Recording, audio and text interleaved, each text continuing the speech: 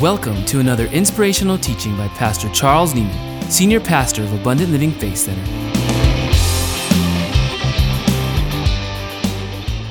All right, are you guys ready to rock and roll today, huh? Amen. If you have your Bible with you, turn with me once again to Mark, the 4th chapter, Mark chapter 4. We're going to continue today in this incredibly important parable that is called the parable of the sower. We've been looking at this parable. In fact, we're going to read it now, and then I'll make some explanation to it. I'm going to do a little bit of review, not a lot, because I have a lot of territory to cover today. So let's begin. Let's go back to verse 14. Everybody got it? Mark 4, verse 14? Yes, all right, the sower sows the word. What does the sower sow? The word. And these are they by the wayside, where the word is sown. But when they have heard, Satan cometh immediately and taketh away the word that was sown in their hearts. And these are they likewise which are sown on stony ground, who when they have heard the word or understood the word, immediately receive with gladness, have no root in themselves, and so endure but for a time. Afterward, when affliction or persecution arises for the word's sake, immediately they are offended. And these are they which are sown among thorns, such as hear the word, and the cares of this world, and the deceitfulness of riches, and the lusts of other things entering in, choke the word, and the word becomes unfruitful. And these are they which are sown on good ground, such as hear the word and receive it, and bring forth fruit, some 30-fold, some 60, and some 100. Now, I believe it is God's will and our will that we all become good ground. Amen. I believe if I lined all of you up and walked up to you and said, hey, if given a choice, would you like to be good ground? I think we'd all choose to be good ground. How many of you agree with that statement? Amen. And what we have discovered in our studies so far is that good ground, spiritually, as well as in the natural world, isn't found, it's made. Amen. All right? Good ground isn't found, it's made. And what we have learned in this amazing parable is that Jesus shows us how you can turn any ground into good ground. So any heart or any part of my heart that may be one of these 4 kinds of soils can be turned into good ground. No matter what it is, I can turn it into good ground.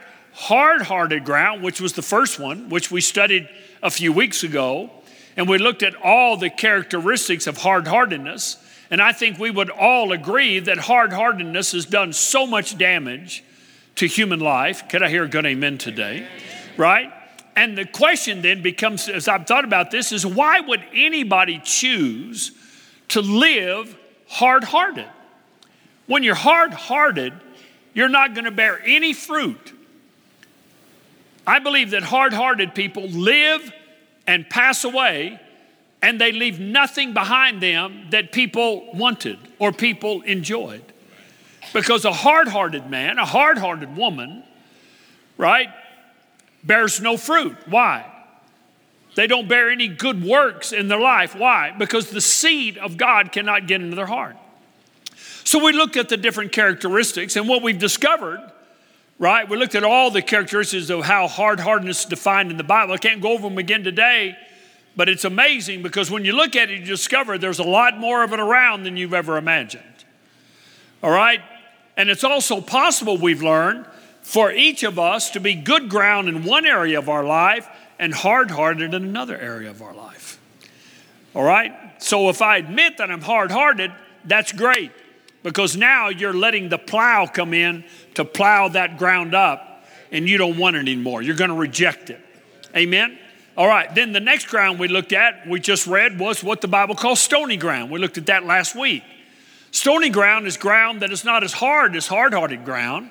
And in fact, the seed can get into the stony ground. And it does bear a little fruit, not 30-fold, not 60, not 100, but it does bear little. But the fruit isn't lasting because of the rocks or the stones that are in the soil. So the rocks or the stones that are in the soil keep the roots from being able to sink down deep, so that when persecution and affliction arises, that seed, that word of God, cannot bear the fruit through the heat. And then the result is the person becomes offended and begins to live an offended life. All right, again, we went over all of that in great detail. I can't go over it again today. All right, so what did we learn from that? Well, are there stones in my ground? Maybe I'm not hard-hearted. Maybe I am receiving the word, but the word doesn't really last in me, and it lasts okay until I meet a real problem or a real issue, persecution or affliction. And then I get angry, get upset, quit coming to church, reject the word of God, get mad at other people, and start living what I call an offended life. We see a lot of people in our world today live offended lives. They're always upset, they're always displeased, they're always resentful, right? They wake up in the morning angry, wake up in the morning displeased, wake up in the morning bitter. Can I hear a good amen today? Right? We work with them, we're related to them. If you're sitting next to one of them, just keep looking straight ahead. Let God deal with them. All right? And that ground also does not bear lifetime fruit. Short term, little bit, but not a lot. All right? Now that brings us to the third soil, right? Now, what do I do? Well, if I can get the rocks out of my heart. You know, my dad used to tell me to get the rocks out of my head. Well, there's some truth to that, right? Because as a man thinketh in his heart, so is he. You know, sometimes we get rocks in our soil. Rocks in us. I told you last week about how I got a rock in my soil. You know, how things I went through when I was a boy, and I had to get that rock out because that rock was stopping the word of God regarding love and forgiveness from being able to sink its roots down deep into my heart. I had to get that rock out, right? And I gladly got it out. Why? Because I want to be good ground. Now look, hard-hearted ground can become good ground if you just get the hardness out of it and you work it. Stony ground can become good ground. If you get the rocks out, it'll become good ground. Amen. Amen. Now we come to thorny ground, or ground that has thorns in it. All right? So let's look at them here. Okay? Are you ready today? Here comes the new stuff, right? So we're looking at the thorny ground. All right? Now, he tells us that there's 3 thorns that you got to watch out for. I'm glad there's only 3. I can pay attention to 3. Amen. I'm glad it's not 15. Amen. Right? I would get lost there. But 3 I can watch out for. Are you ready? Yes. I said, are you ready? Yes. Amen. Now look at it again, right? He said, and these are they which are sown among thorns, such as hear the word, or they understand it. They hear it, they understand it, right? And the cares of this world, the deceitfulness of riches, and the lusts of other things entering in. So now, you see, ground that has all the rocks out of it, that has the hardness taken out of it, that's now good ground. And Satan starts doing some sowing himself. And he comes to sow his bad seed, thorns, into the good ground of my heart, of your heart. Good ground will grow whatever is planted in it. You can go down to the farms here in the valley, and that ground will grow cotton or it will grow poison. The soil, listen, does not determine what it grows.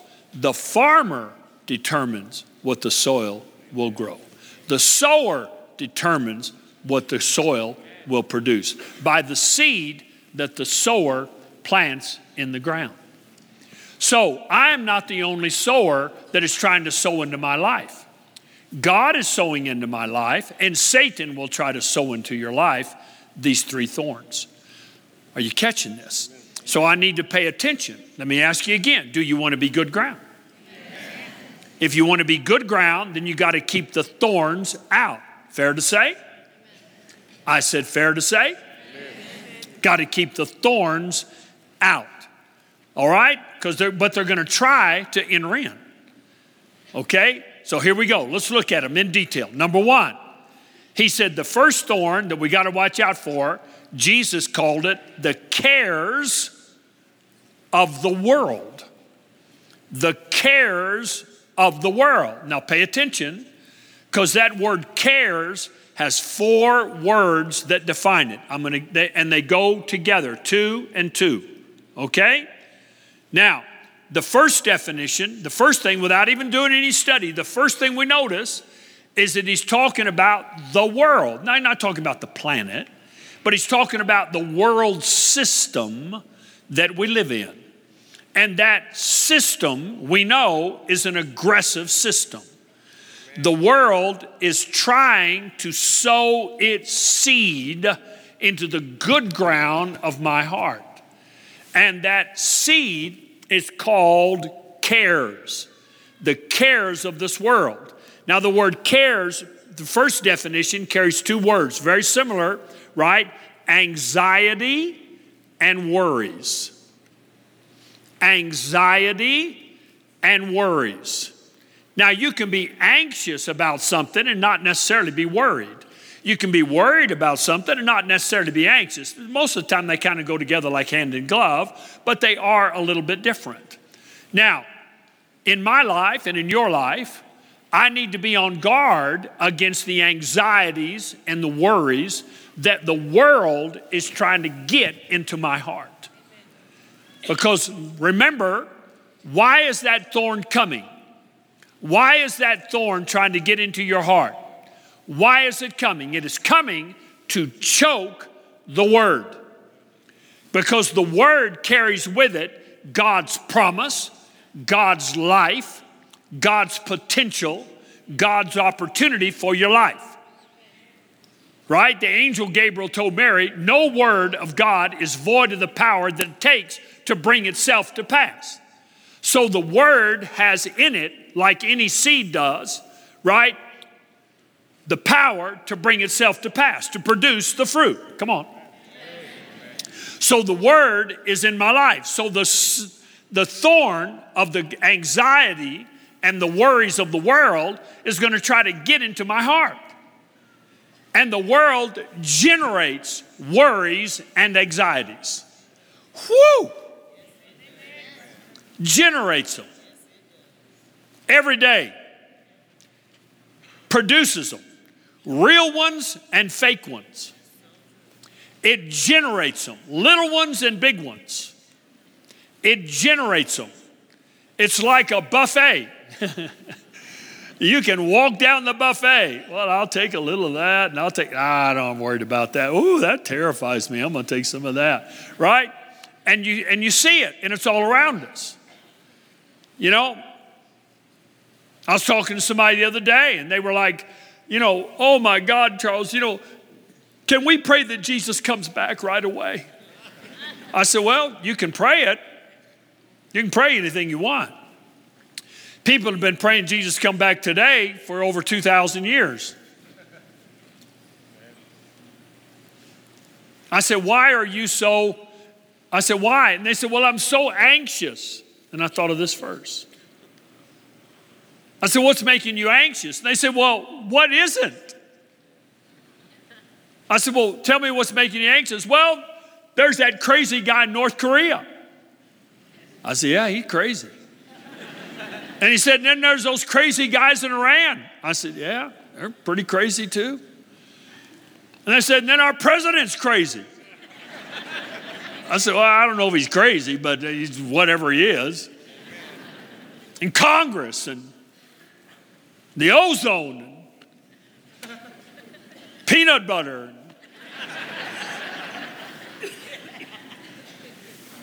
Everything makes me fat.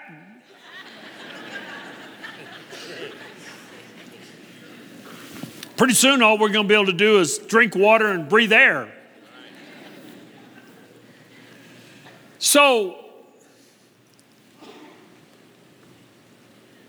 all of that produces anxiety and worry. And anxiety and worry comes into your life and my life to choke the Word of God. And I said that to this person. They said, well, what am I supposed to do? And I said, you're supposed to put your trust, your faith, your confidence in God and God's promises. That you are in the world, but not of the world. That if God be for you, who can be against you? That greater is He that is in me than he that is in the world. That I'm not going to be robbed of God's promise, that He's going to give me a long life full of good days in spite of all this other stuff. But if you're not careful, these worries and these anxieties will try to get into your heart. Am I making sense to you? And separate you from God's promise to where pretty soon you can't sleep, you're anxious, you're worried, you have no faith anymore. Now you're being driven by fear. You're not enjoying the abundant life that Jesus came to give you. And the Word isn't able to bear the fruit of peace and victory and joy and overcoming in your life because that thorn got in and choked that Word out of your life. Does that make sense to you? So I got to guard my heart with all diligence. Proverbs said, Proverbs 4, and not allow that thorn to get in. And it's an aggressive thorn. And it's going to try its best to get into your life. Amen. And it's all around us. All around us. I'm not saying this is for everybody. I'm just saying I did it. 12 years ago, I quit watching the news. I just don't watch it anymore. I just don't watch it. Pastor, how do you know what's going on? Just walk around. People will tell you what's going on. They'll tell you what's going on.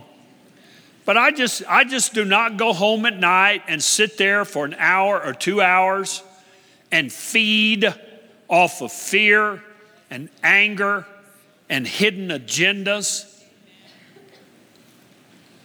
Let me ask you a question. You laying in bed worrying about the crazy guy in Korea, is that going to make him wake up? No. Is he going to send you a letter and say, oh, I'm sorry, I'm keeping you awake?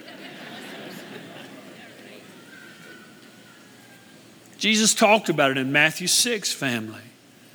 He said, which of you, by worrying, can even add 1 inch to your stature? Why are you worrying about it? Seek first the kingdom of God. Amen. Not the worries and the anxieties of the world. Amen. Don't let it get into your heart. Amen? Make sense? All right, can we move on to, okay, now here's the second definition. Are we learning anything today? Okay, so that word cares has this thought, worries and anxieties, but then it also has this thought, similar words, distractions and attractions of the age that you live in. The distractions and attractions. So there's worry, anxiety, attractions, distractions. He's warning us here. Jesus is warning us, warning me, warning you, that when your heart becomes good ground, then Satan is going to come and try to plant in there a thorn of you being attracted, me being attracted or distracted by the things of the age. To where now I get so distracted, I don't keep my eye on Him and on the Word. I've now got my eye on the distractions. Or I lose my love for God's Word and I'm now attracted to other things that the world offers me.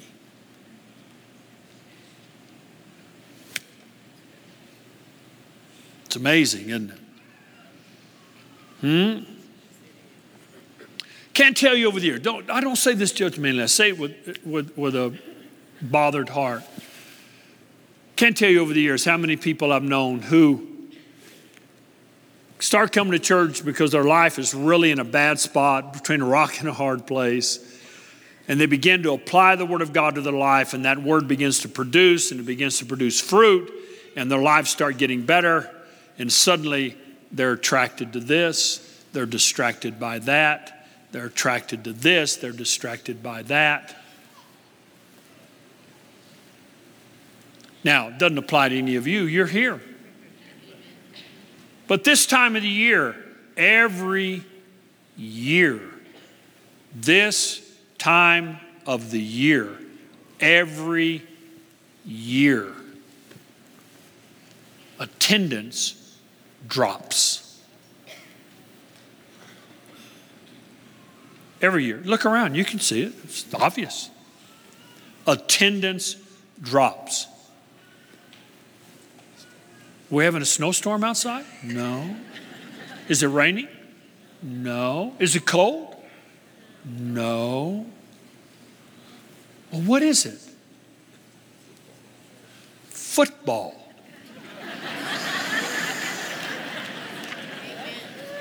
Football. Keeps not 10, not 20, hundreds of people out of our church. Not counting every other church in the city. Not counting every other church across America. Football.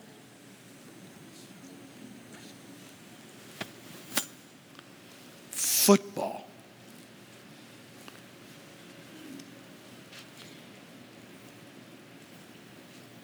Want me to give you some more? Amen. Anytime there's a big boxing match on Saturday night, anytime, Floyd Mayweather, any of those guys, attendance is down the next day over a boxing match. Homecoming, high school homecomings, attendance is down the next day. Pastor, you're making me mad. I'm not trying to make you mad. Just trying to point out, I make people mad without trying. I don't have to try. It just kind of goes with the territory. Amen. So, I'm not trying to make you mad. I'm just trying to point out the truth of what Jesus said. That the distractions and the attractions that the world offers us choke the word and get our focus off of what is going to bear good fruit and our good ground, and instead we let this thorn, and I remind you in Genesis 3 that thorns were a part of the curse that made life more difficult. So these thorns come into our hearts and choke the word.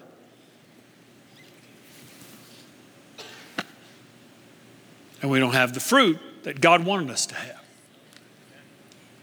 So the choice is mine. Am I going to let the thorn in, or am I going to keep the thorn out? Amen? All right. How many of you still happy?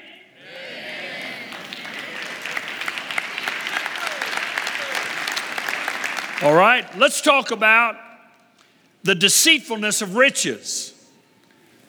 It's a second thorn that tries to get in. The deceitfulness of riches. Very interesting. The deceitfulness of riches. Interesting because Jesus, a part of Jesus' promise is to us in 3 John 2 is that we'll prosper. So God delights in Psalm 37 says God delights in the prosperity of his servants. We know from Luke 6:38, Jesus said, give and it'll be given unto you. Good measure, pressed down, shaken together, running over. Men will give into your pockets. We know that God wants us to prosper. Can I hear a good amen today? And yet, it almost seems like he's contradicting himself. Well, no, he's not. He's warning us. He's telling us that riches, money, carries with it a deception. So let's not be deceived by the deception. It's not the money, but it's what's around it. And as it comes to us, it will try to deceive us. You know, Jesus said that if you know when the thief is coming, then you can be prepared and not let the thief in your house. Amen. So if I know that riches have a deception with it, then I can stop the deception from ever getting into my life. God can bless me and I not be deceived by the riches. Amen. All right, you ready to dig into this one a little bit? All right, the deceitfulness of riches. You can be rich and not be deceived. Abraham was rich. He wasn't deceived.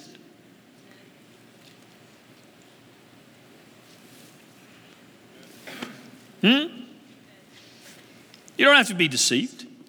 So let me give you all the definitions of the word deceitfulness. Deception, seducing, bait, snare.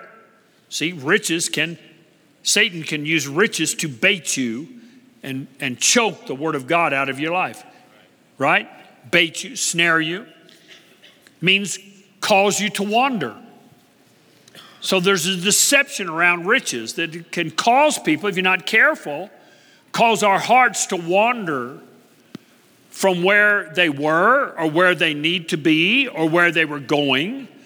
And now we find ourselves over here. Man, I've seen that so many times. So many times.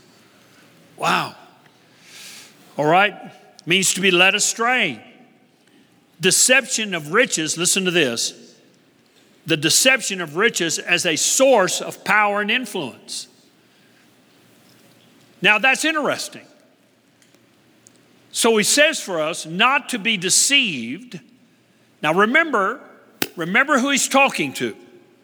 He's talking to children of God. He's talking to children of God, children of the kingdom. He's talking to people that are by definition supposed to see life differently, that are supposed to have different priorities. Can I get a good amen? That are supposed to have different things that are important to them. Okay? We are to see life differently because we are children of the kingdom. So here he says, not to be deceived and see riches as a source of power and influence. When we know, period, step over here, when we know by looking around us that riches are a source of power and influence. No doubt about it. Come on, talk to me today, right? Riches are a source of power and influence. But God says to you and me as children of God, not for that not to be what we look at. That we are not deceived by that. And here's why. Here's why. Because there are situations that come up in life that I don't care how much money you have, you can't beat it. You can't beat it. I don't care how much money you have.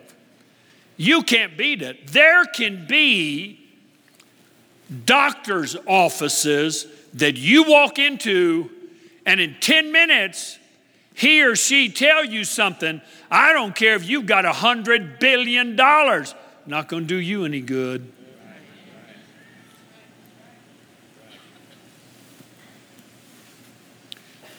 Money can't keep your spouse in love with you. You can screw up so bad, a new purse ain't going to fix it, Bubba. Amen. All you're going to have is a mad spouse with a new purse. That's all you're going to have.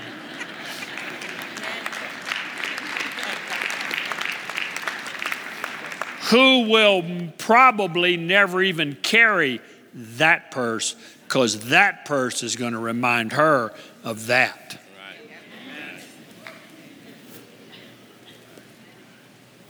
You can mess up so bad, you can buy your husband a Shelby GT and go make him happy with you. So let's not be deceived and look at riches as our source of power. Our source of power is to be our faith in God and His Word and His covenant. Because in Him, all things remain possible. Amen? Now let's talk about influence. Money can produce influence. Anybody says different is wrong. But God says, I don't want you to be deceived by that. I don't want that to be your source of influence. I want your source of influence to come from James 1, right? Where he talks about living lives of significance or influence. And what causes us to live lives of significance, influence, that we look into the Word and we do it. And we bear the fruit, good ground, that the Word bears, that we let our lights shine, that men may see our good works and glorify our Father. And that's where we want our influence. Amen. I think a lot of you would agree with this. I've known some really rich people. I wouldn't let them sit down and talk to my kids for 5 seconds. Not 5, and I've known some that I would gladly let them talk to them. I don't want their influence in my life. They're too jacked up. And just because they got money doesn't mean they have the right influence. I want the influence of good works. The influence of being a doer of the Word. My gosh, this is good teaching. Amen. The influence of God's Word in my life. Amen. Amen. Right? So let's not be deceived by that. That riches say, well, you know, if you just do this, you'll get more money, and that'll give you more power, more influence. No, I don't look to money for power and influence.